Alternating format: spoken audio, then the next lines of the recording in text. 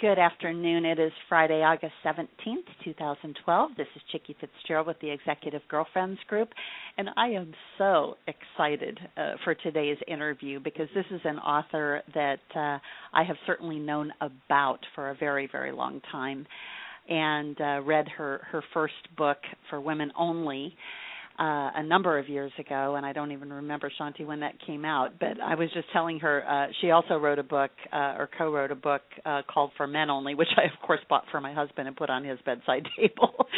So let me introduce you to my new friend, Shaunti Feldhahn. Am I pronouncing the last name correctly, Feldhahn? Close enough. I answer to anything.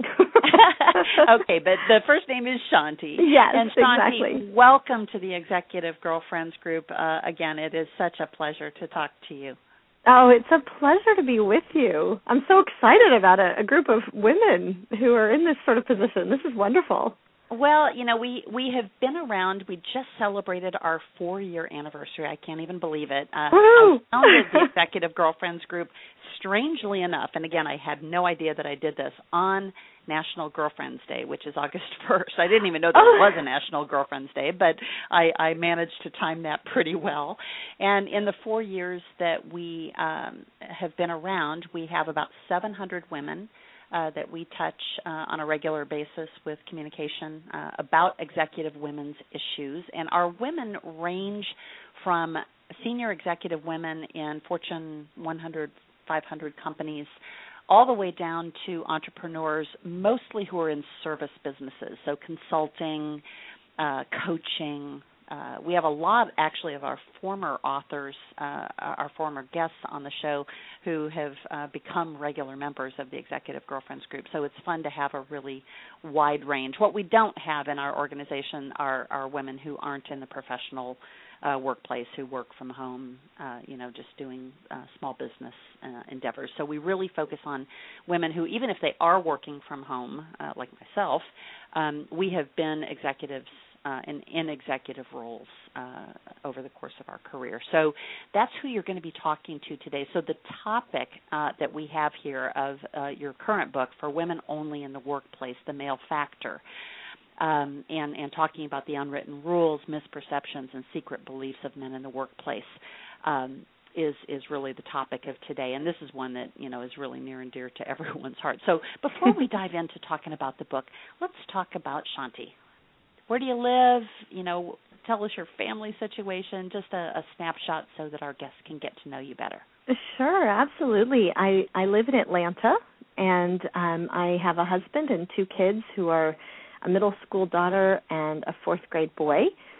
And I actually am, it's really interesting. I'm a social researcher and an author and a speaker, but I didn't start out that way. And it's kind of funny to look back because I actually started out on Wall Street.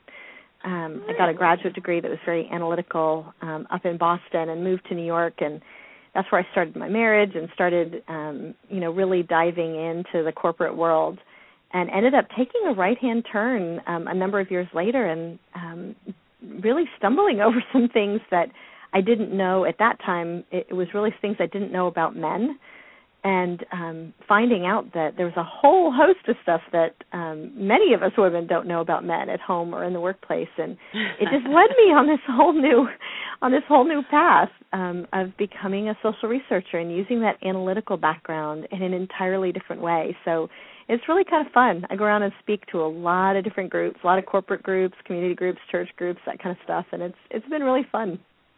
Now tell me about Jeff, your husband. Because he has been your co-author or at least your advisor. Yes, he really has. He is a fantastic guy. He is an attorney. He's an attorney by training. I actually met him in graduate school. But he's a total entrepreneur at heart. And so he still does some legal work, but really is concentrating on starting a couple of technology businesses. And he kind of gets roped into helping me with some of the books and the speaking from time to time because we, as you kind of mentioned, we co-authored and researched and wrote the book to help men understand women together. Right.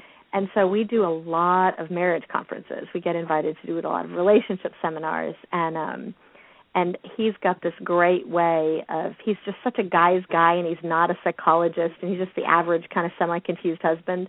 So the guys at these marriage conferences think, wow, if this kind of knucklehead can figure this out, I must be able to. And it's been wonderful doing that with him. Well, and you guys co-authored another book called For Couples Only, Eye-Opening Insights about How the Opposite Sex Thinks. You've got one for young men called A Guy's Guide to the Alien Gender. What age group is that geared toward? Well, actually for young men only and for young women only, both of them are geared towards teenagers. Okay. And that was what we did because these are all based on nationally representative surveys and thousands of interviews, and these were all primarily with teenagers ages 14 to 18-ish. Once kids get a little bit older and they're in college, they tend to transition to the adult books.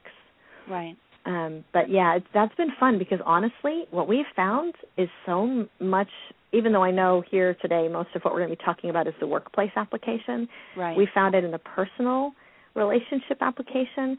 So much of the headache and heartache that comes doesn't really have to be there, and it's really because there's just a few things that we just don't know, and we don't know that we don't know, and you learn that stuff early as a teenager. It can save your marriage in advance.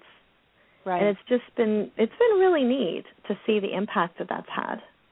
Well, I can see we need to do a whole Shaunti series of calls because there are a couple of other books that you have written, The Life Ready Woman Thriving in a Do-It-All World. And again, so many of the women in the Executive Girlfriends group, in fact, we haven't done a recent survey, but I'm going to say 85% of our women are the breadwinners of their family. That's very common. Yeah, very common. And again, some are fortunate to have husbands who are, stay-at-home dads or who do the stay-at-home role even if the kids are grown. I had that for a long time. I had it for 13 years, and then my 61-year-old husband just went and got a job in November. And, oh, wow. Yeah, and, it was weird. He all of a sudden turned into Archie Bunker of walking in the door and saying, what's for dinner? And I've been taking care of kids home, and I'm a serial entrepreneur, so I'm starting, typically one or two businesses at the same time. And I just look at him like, where did this man come from? So we're definitely going to, I'll have Patty schedule another call to talk about that because I think that one is also really important. And, we are going to talk about the business application of the book today, but I want to let you know that the real distinction in the Executive Girlfriends group, and I gave it that name for a reason because I didn't want this to be a call where we only talked about business issues because we all know that if you have a rip-roaring fight with your husband in the morning and you walk into a business meeting, it is really tough to separate that. And also to have those feelings about men in general spill over onto the men in your business world that you didn't even really intend. Well, I don't know about your members. I'm assuming they're like many of the women that I've spoken with because I speak at corporations all over the country, and we'll do some of these high potential women teams or senior women VP level and above where we get into a closed door session and there's 10 or 20 or 30 women, and the conversation changes really quickly from some of the workplace stuff to the point where I'd say probably 70% of the questions are more turned to more of the personal stuff. Right. Because we're very holistic people, us women, and it all is wrapped up together. Exactly. And it's when you're having some of the personal relationship stuff, it's like nothing else is right with the world until that's resolved. Exactly. And you'll get far better. And again, you start this book by giving us Men 101 because the men in our home lives and the men in our business lives, which, by the way, sometimes are one and the same. I actually worked with my husband for 10 years before he went out and got this job. So talk to us about what are the key points that we must know about men before we can even deal with either side of the equation. Well, really, truly, one of the most vital things to realize is that there is so much going on under the surface that you don't realize is there. And guys are kind of fond of saying things like, "Hey, we're just simple people. What you see is what you get, and we care about 2 or 3 things, and that's it." And we kind of laugh, and everybody thinks, yeah. But you know what? Actually, that's sort of true in some ways, but really it hides a reality that's down under the surface. I always tell women the most important thing you have to know, whether it's at home or in the workplace, is that there is a lot of stuff going on under the surface, some deep insecurities that you don't know are there, and self-doubt that you don't know is there. There's some needs and expectations and perceptions that are really easy to miss because men think very differently than women do in some areas. And that itself can be a really controversial statement. But really, truly, neuroscientists have found that really the brains are wired differently. There's some key ways that the women's brain and men's brain is wired differently. And that leads to some of these different expectations, which I'm sure we're going to talk about on this call. But That's the starting point, is just realize, A, he's different, and B, you may not see some of these differences. And it is absolutely vital to learn to look under the surface. So the next chapter of the book is called "It's Not Personal, It's Business," and the subtitle for that chapter is "Welcome to Two Different Worlds." Yep. This is one of these areas that we've all heard, that whole "it's not personal, it's just business" comment. Some of us have even said it, right? But we mean something that is very different than what men mean when they are saying that. It turns out that in a man's mind, and this is truly because of the way the male brain is wired, we've heard that guys are compartmentalized, right? We've heard that phrase. But what it really means is really the key here, which is that there's actually a distinction in the way that the male hemispheres, the hemispheres of the brain work, that it is easier for them and more automatic for them to, when they leave their home in the morning, and they cross town and they get off on the 3rd floor at the office, they, in their mind, they are almost in a different planet, and it functions by completely different rules than the home world functions by. And so the way I refer to it is sort of personal world and work world.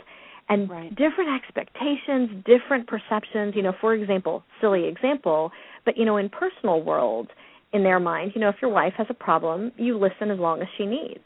You listen to the emotions, you listen to all that stuff because that's what you do. You love your wife.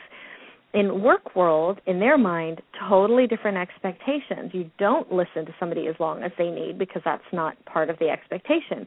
And the reason for that is this host of, in their mind, this host of unwritten rules that govern this place called work world. They didn't make them up in their mind. They just kind of found it this way, and they're fitting in. And, for example, one of those unwritten rules is that you don't even have the same personal feelings at work as you do at home. You're supposed to leave your personal feelings on the other side of the bridge. And that's actually easy for men to do because of that compartmentalization. It's actively difficult or impossible for women to do. I think 87% of the women on our survey said they can't just close out those personal feelings. And so for men, it looks like she's taking something personally. Why is she taking this personally? And so for us to understand that this is an expectation that they see in their mind, you operating by some rules that really belong at home, not at work, they automatically kind of go, she's a little less business savvy. She's a little less experienced. Maybe she's a little bit insecure. And none of those things might be true, but that's his perception. And that's an example of dig underneath the surface, find out what some of those expectations are, and you will be far better placed to have a really positive relationship because you can, it's like being in another culture. You can decide how you're going to approach this guy who you now know is going to have this perception of you. So it's very, very handy stuff. So let's move on to kind of the classic, men and women in the workplace where you collide, and that is, she's crying, what do I do? Yeah. And how men view emotions at work. And I'll tell you what, this one is the one that I perhaps struggle the most with, because I have been trying to work on my persona, if you will, to be more controlled, and not to take my heart completely off my sleeve, because that's who I am. But, when I talk about, kind of my heroes of who I want to emulate, and I mean, I don't want to emulate what they portray on TV with her, but I don't know if you've ever seen The Good Wife, but Juliana Margulies, just other than being absolutely stunning and gorgeous and smart, she just is always so good at just controlling who she is. Yeah. And you would never catch her crying at work. So talk to us about how men view emotions. This is really interesting. It's not, we all know that men have some issues with emotions. And like you said, this is who we are. We're wired in a certain way. We need to be authentic and genuine, to who we are as women. That's part of our strength, right? But what we don't realize, it's not just that men view emotions at work as being kind of inappropriate or unprofessional. I mean, we think the same, right? If you see somebody who's about to burst into tears, you think of that as being a bit unprofessional as well. So there's actually something much more important that men think when they see emotions. So there's actually two things we need to know. We need to know what they think when they see that, sort of how they view it. Again, way more than just it's unprofessional. But we also need to know what men think of as getting emotional to begin with, because in their minds, believe it or not, it's way more than just fighting back tears. So let's tackle the first of those real quick. The first, is how do men view it when they see emotions? Well, the male brain is actually wired in a way that it's difficult to do more than one thing at a time. We've all seen this. They're very linear. We all know this. They're very linear, and they're designed to do one thing deeply, one thought deeply, one function deeply at a time, and move on to the next. But what that means is it's actively difficult for them to process a thought and a feeling at the same time. So they've learned that in order to think clearly, they have to shut out emotions. And then they can deal, logically with a problem. They can think very clearly and then move on to the next thing. And at some point, they can kind of pull that emotion back out and deal with that. Well, here's the problem. If men can't think clearly when they feel themselves getting emotional, they look at you getting emotional and they assume you're not thinking clearly either. Right. And that's not the case for women, because our brains, by contrast, are wired to be able to do all these things all at once. I can be pretty upset and be handling a pretty high degree of emotion and still be thinking very clearly, thank you very much. But my male colleague doesn't know that. And so I've seen this over and over again. Like I have, teams of men that I work with or who work for me in certain roles, and if I'm getting a bit exercised about something, I see this look coming into their eye like, oh, whatever decisions that she's about to make aren't necessarily going to be good.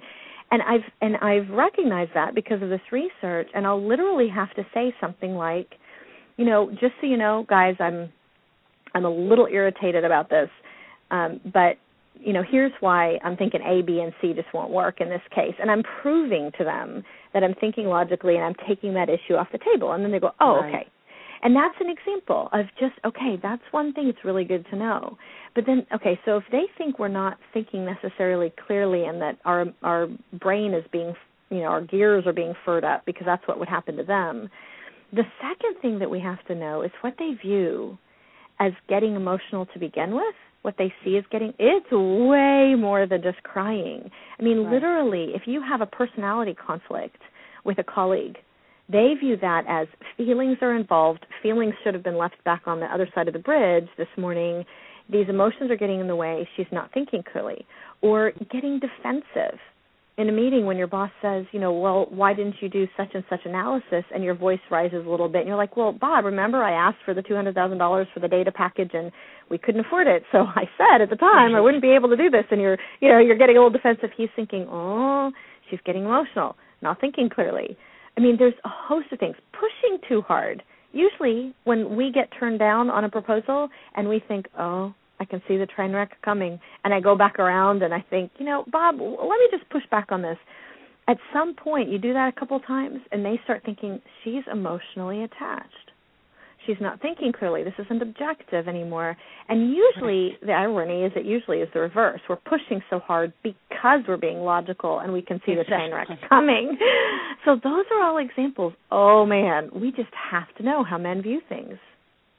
Well, and, it's funny. I went to an American Management Association training course years ago, and my boss thought I needed to, kind of play better with others. Well, that was before I realized that I'm actually a consultant at heart, even when I was in corporate life. And, I was too honest about what I thought. So he sent me off to this AMA session, and fortunately for me, it was in Carmel, California, at this wonderful resort. And there were only about, I want to say 15 people at this session, and it was very intense of team building, but none of us knew each other. And the one exercise I remember out of that week was they took out a list of emotions. And and asked you to circle which ones you routinely had to deal with. And the women are like taking their pens out and starting to circle, and the men are like, "Holy cow, there are this many emotions." Really? Which I loved, and it's funny because I've got my son is entering middle school on Tuesday, and he has had to write a book report, but they want him to write about the emotional side of the book. And he's like, what? And, yeah, he's like, well, what's an emotion? So I'm having to start that work early, but it's good. It's all really good. So let's move on to the next one. If I let down my guard, the world will stop spinning. The hidden fear that drives men at work. Yeah, this one was fascinating. I was trying to figure out why men have all these Robert's Rules of Order of the way they think things should go in the workplace. And honestly, this was behind it, and I didn't understand for a while what was behind it. But there's a deep sense of, it's basically this feeling like if I let my guard down at all, that, I'm juggling 100 plates in the air, 100 batons, and if I let my guard down at all, it's all going to fall in a heap. And not just me, but if the people around me let their guard down at all, if they're not working full flat, flat out, 100 miles an hour all day, every day, things are going to fall apart. And I realized there's this deep sense in men that is really driving a lot of the behavior. Like, no, you can't have feelings at work. It might get in the way, and, my business might fall apart. And that sense is really important, even if we don't agree with it. It's important to know that it's there. Because to the degree that, we may think, well, that's silly. It's not all going to fall apart. We've got a little margin here or there. You're not understanding that, for all men saying don't take things personally, don't be emotional, there are things that they are very emotional about. It's just different things, and this is one of them. And but we see it also on Saturdays with our husbands. I've got to clean the garage. It's like, okay, where's the checklist? And who gave you that assignment? You just cleaned up the garage 2 months ago. Yeah, I've got to do it. But that is an important insight, Shaunti. That again, the house will stop spinning if he doesn't clean the garage. Well, and here's the thing for any female executive to be aware of, because there's something that comes down the pike often as men look at who they believe is able to and qualified to rise up further in the ranks of leadership at a company. They're basically looking down through the corporate structure, and I'm talking specifically about people near the top of the corporate ladder, who tend today to be more likely to be men, not always, but so that's where a lot of these expectations come from, because it tends to be more male-led. And they're basically saying, okay, I know this might be irrational, this neurosis that I have, that everything's about to fall apart, and I know that may be irrational, but I've actually heard many men say things like, but if everybody around me doesn't share that same neurosis, I don't want them on my team. Like, basically, I need to have the sense that everybody around me recognizes that the weight of the world is on our shoulders and that everybody's going to share the weight of the world. And that makes me feel incredibly loyal to someone and like they get it and like this is someone who's a true leader. Now, we may think that's ridiculous. There's many things that make a true leader. That's not one of them. But to men, oh, no. That is a very, very key qualification in their mind for leadership. So talk to us about the next one, the little things that drive men crazy. And the phrase that you use for this chapter is, I can't handle it. Yeah, the little things that drive men crazy is a catch-all for the fact that as I was doing these interviews and surveys, and now over the years I've interviewed and surveyed more than 5,000 men of every conceivable industry and age and race and ethnic background. I mean, every type of man. And there were a few things that came up over and over and over, little frustrations that had a very, very big impact. Things like, for example, getting to the point. We've all heard this, that it's important to get to the point with men. What I hadn't realized is that it's not just that it's a preference. It's actively hard for a man to listen when you don't get to the point, because the man is thinking, for example, as she's telling me the story of her meeting with the client, I don't know where she's going with this, and so I don't know if what she's going to end with is, so isn't that interesting, or so we lost the client. I don't know where she's going. It's actively difficult to listen. Now, think about it. That's completely different from the way that many women tend to process, because if I am having one of my staff members come to me and tell me about a meeting, I want to hear those details so that I know that they did it right. Right. So that their conclusion, I can say, yep, the conclusion is right because the process was right, and I hear what you did. With the men, no, tell me up front, okay, so the meeting went great. We're going to end up with $500,000 in business next year. What else would you like to know? And for a man, that is so much easier to listen to. So that's an example. There's several of these things that can really be big frustrations, or alternatively, if you know what they are, it can lead to much greater mutual respect because it's a feeling like, okay, this person gets it. Right. So the next chapter is really about when things start getting difficult. And again, the quote here is, suck it up, getting it done no matter what.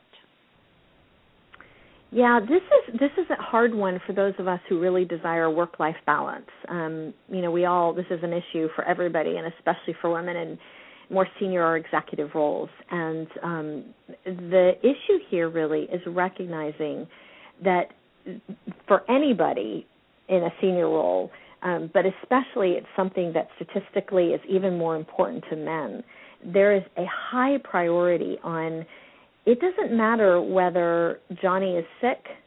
It doesn't matter whether you're going through a divorce. It doesn't matter whether there was a storm and all your power was knocked out. It doesn't matter.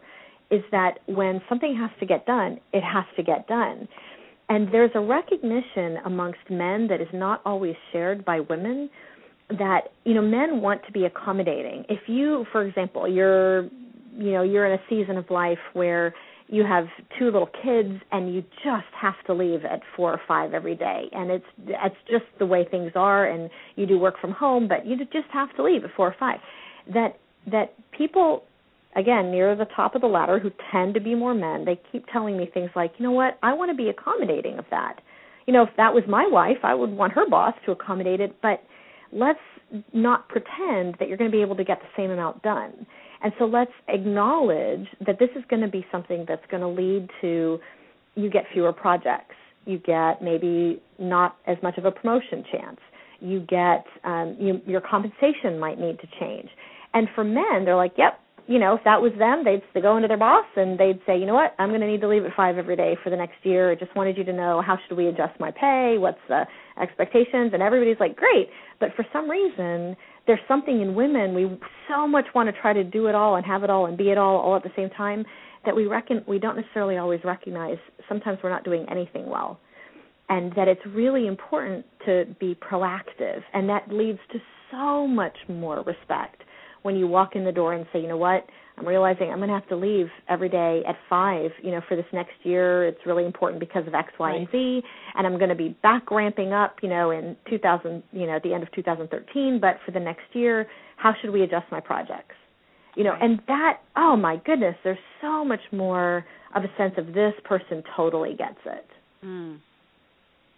Now, the next one, and this is a point that I remember so strongly from your book For Women Only, is the quote from the man is, "I'm not as confident as I look. Men's inner insecurity and their need for respect."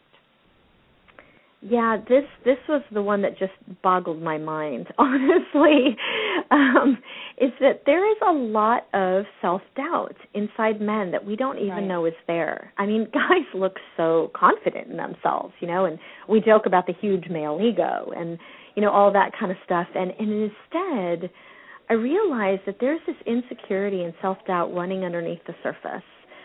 And what it's led to is, you know how sometimes, and I'm sure many of your members and your listeners have found themselves in this situation where, a strong and confident man is viewed as assertive, but a strong and confident woman is viewed as difficult, right? As something else. That was a nice way to put it. Yeah, that was a nice way. Yeah, and we kind of wonder, that is such a double standard. Why is that? That is so frustrating. Well, guess what?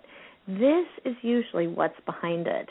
Is that what we don't realize is that there are ways, it's basically that self-doubt is a bit like a raw nerve in the men, and we can hit that nerve without having any idea that that's what we're doing.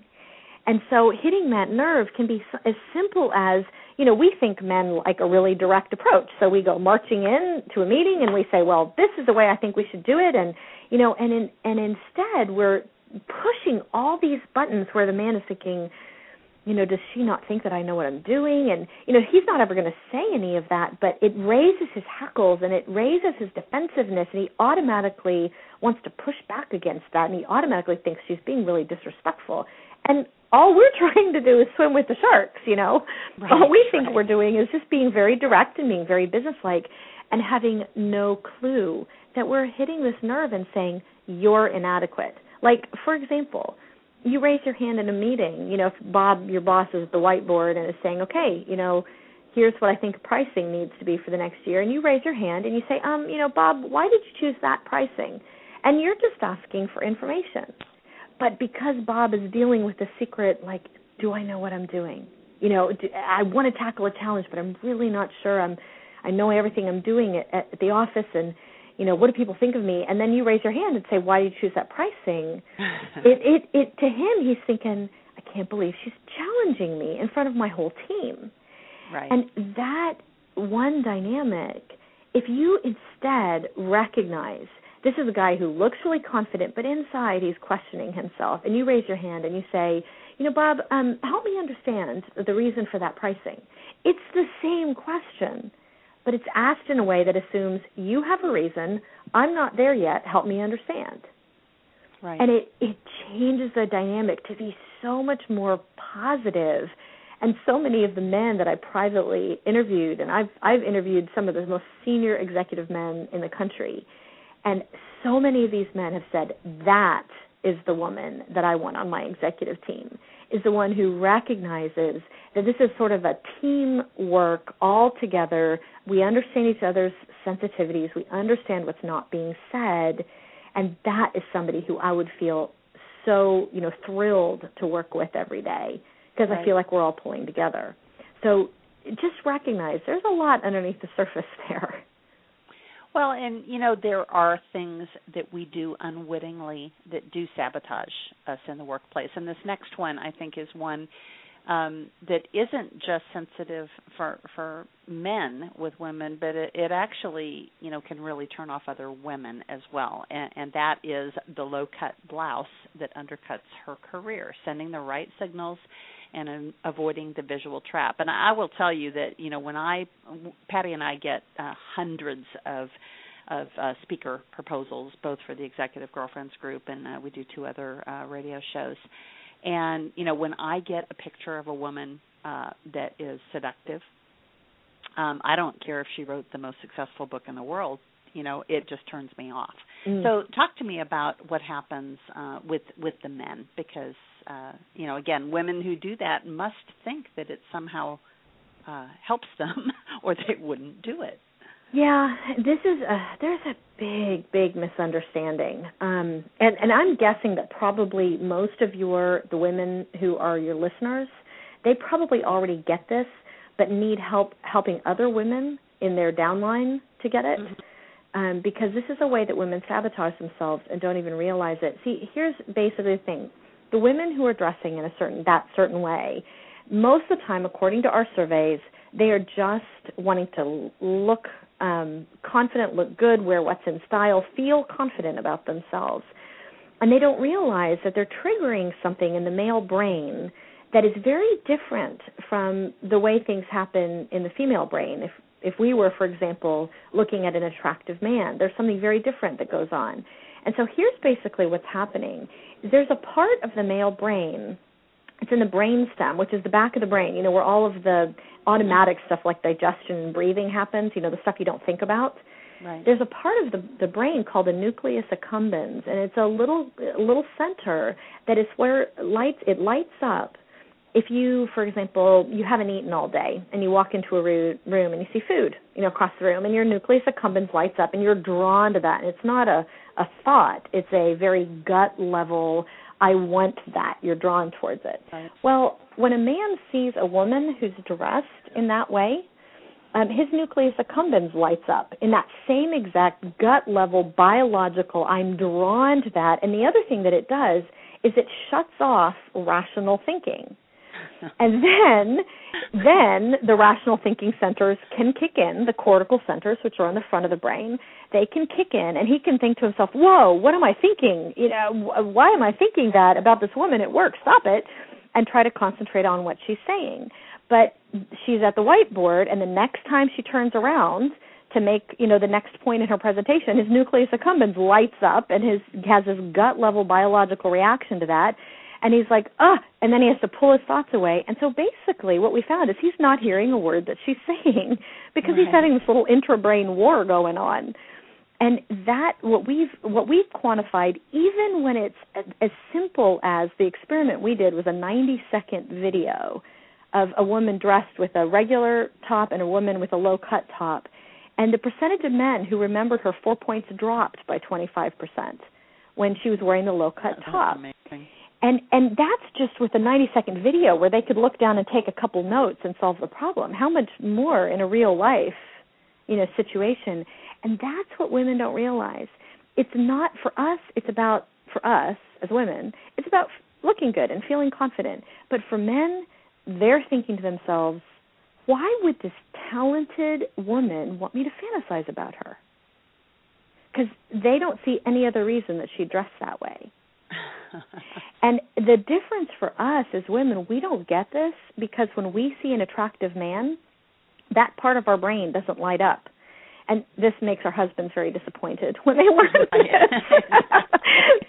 But instead, when we see an attractive man, our thinking centers light up and we think to ourselves, he's an attractive man. And it's a thinking-oriented response from the beginning. Yes. So we have no idea that there's this whole other thing going on in the male brain. And it is absolutely imperative because, A, he's not hearing a word that she's saying, and B, this really impacts his respect for her because he thinks she's just trying to get her, him to fantasize about her so she'll give him the deal or whatever. I mean, it's crazy. And so we, again, little pieces of knowledge can go a long way when we know this. So, Shaunti, you did a lot of interviews. So out of that, what is the top advice for women in the workplace from men? The top advice for women was actually really, really encouraging. I was expecting when I gave them a blank space at the end of the survey and said, for talented women in the workplace, what's your top advice if they work with men? What is it? And instead of getting a laundry list of, well, you need to think about this or how you dress or blah, blah, blah, instead the majority of the men answered this very encouraging comment of just be yourself. Don't try to be like a man. Just be confident in who you are. We're all cheering for you. You're competent. Keep up the good work. it was very, very encouraging.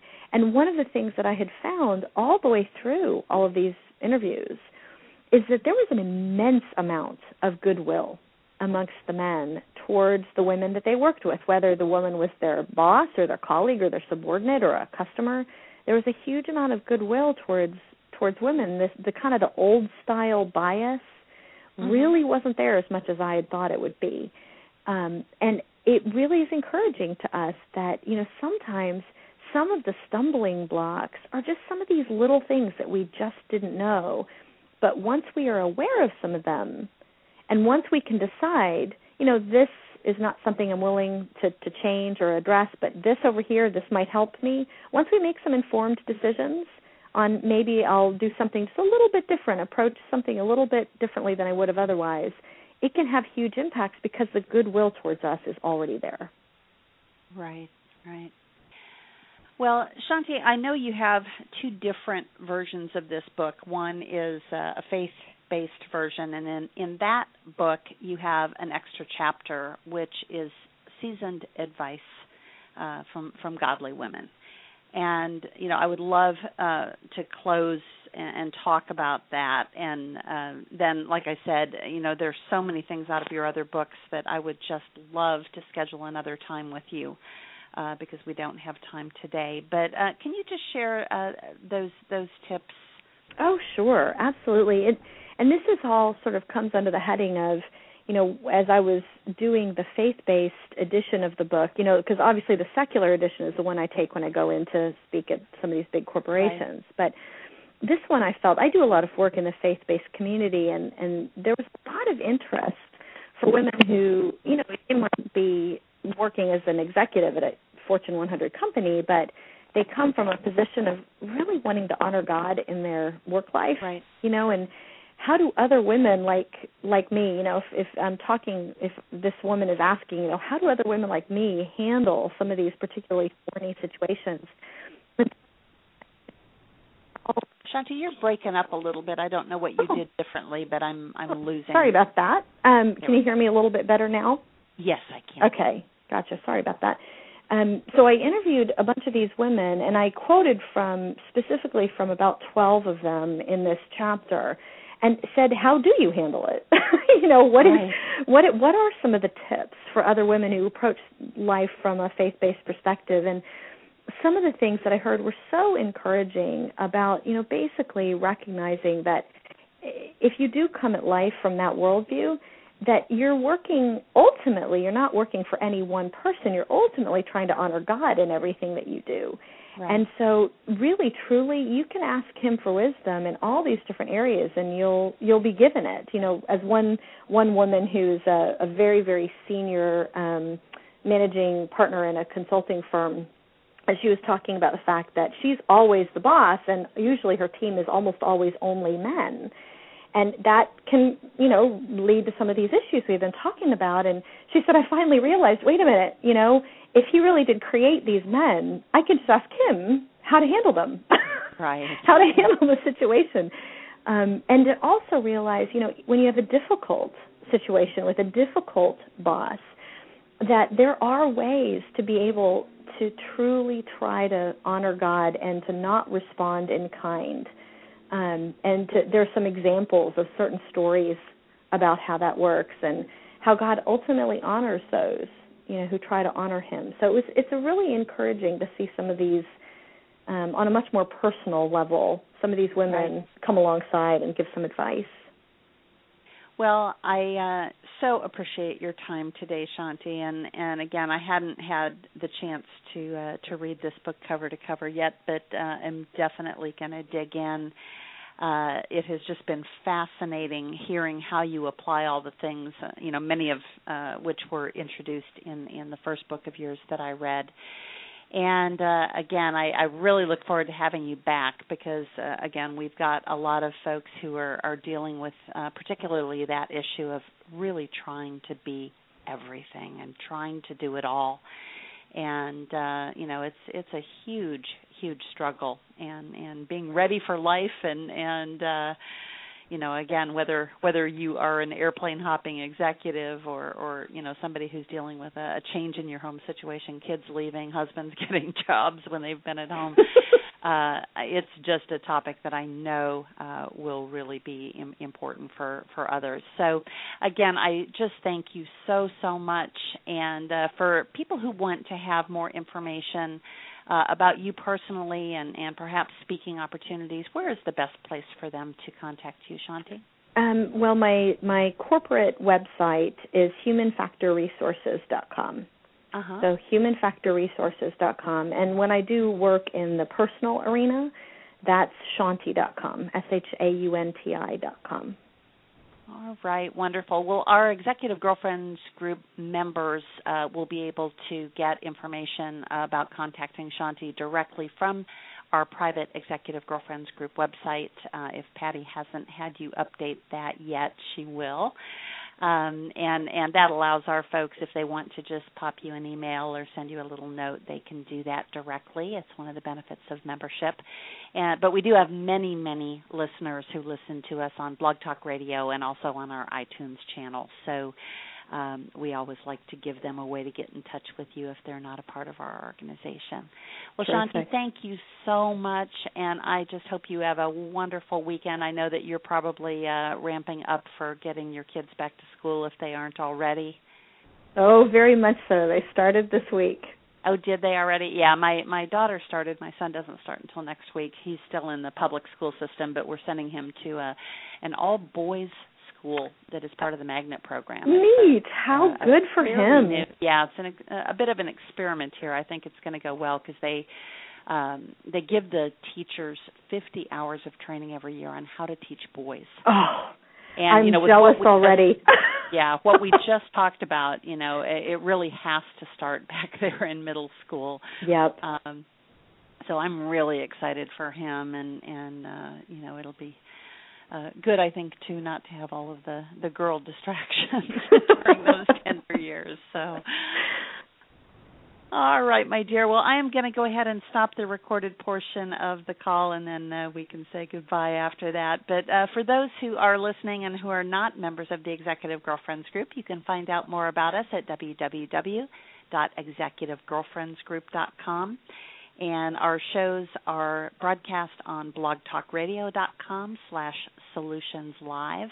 And we also have an iTunes channel that you can subscribe to if you'd like to listen to some of our past broadcasts. We have over 400 different interviews with authors on everything from life balance, but we focus a lot on leadership and growth and giving and innovation.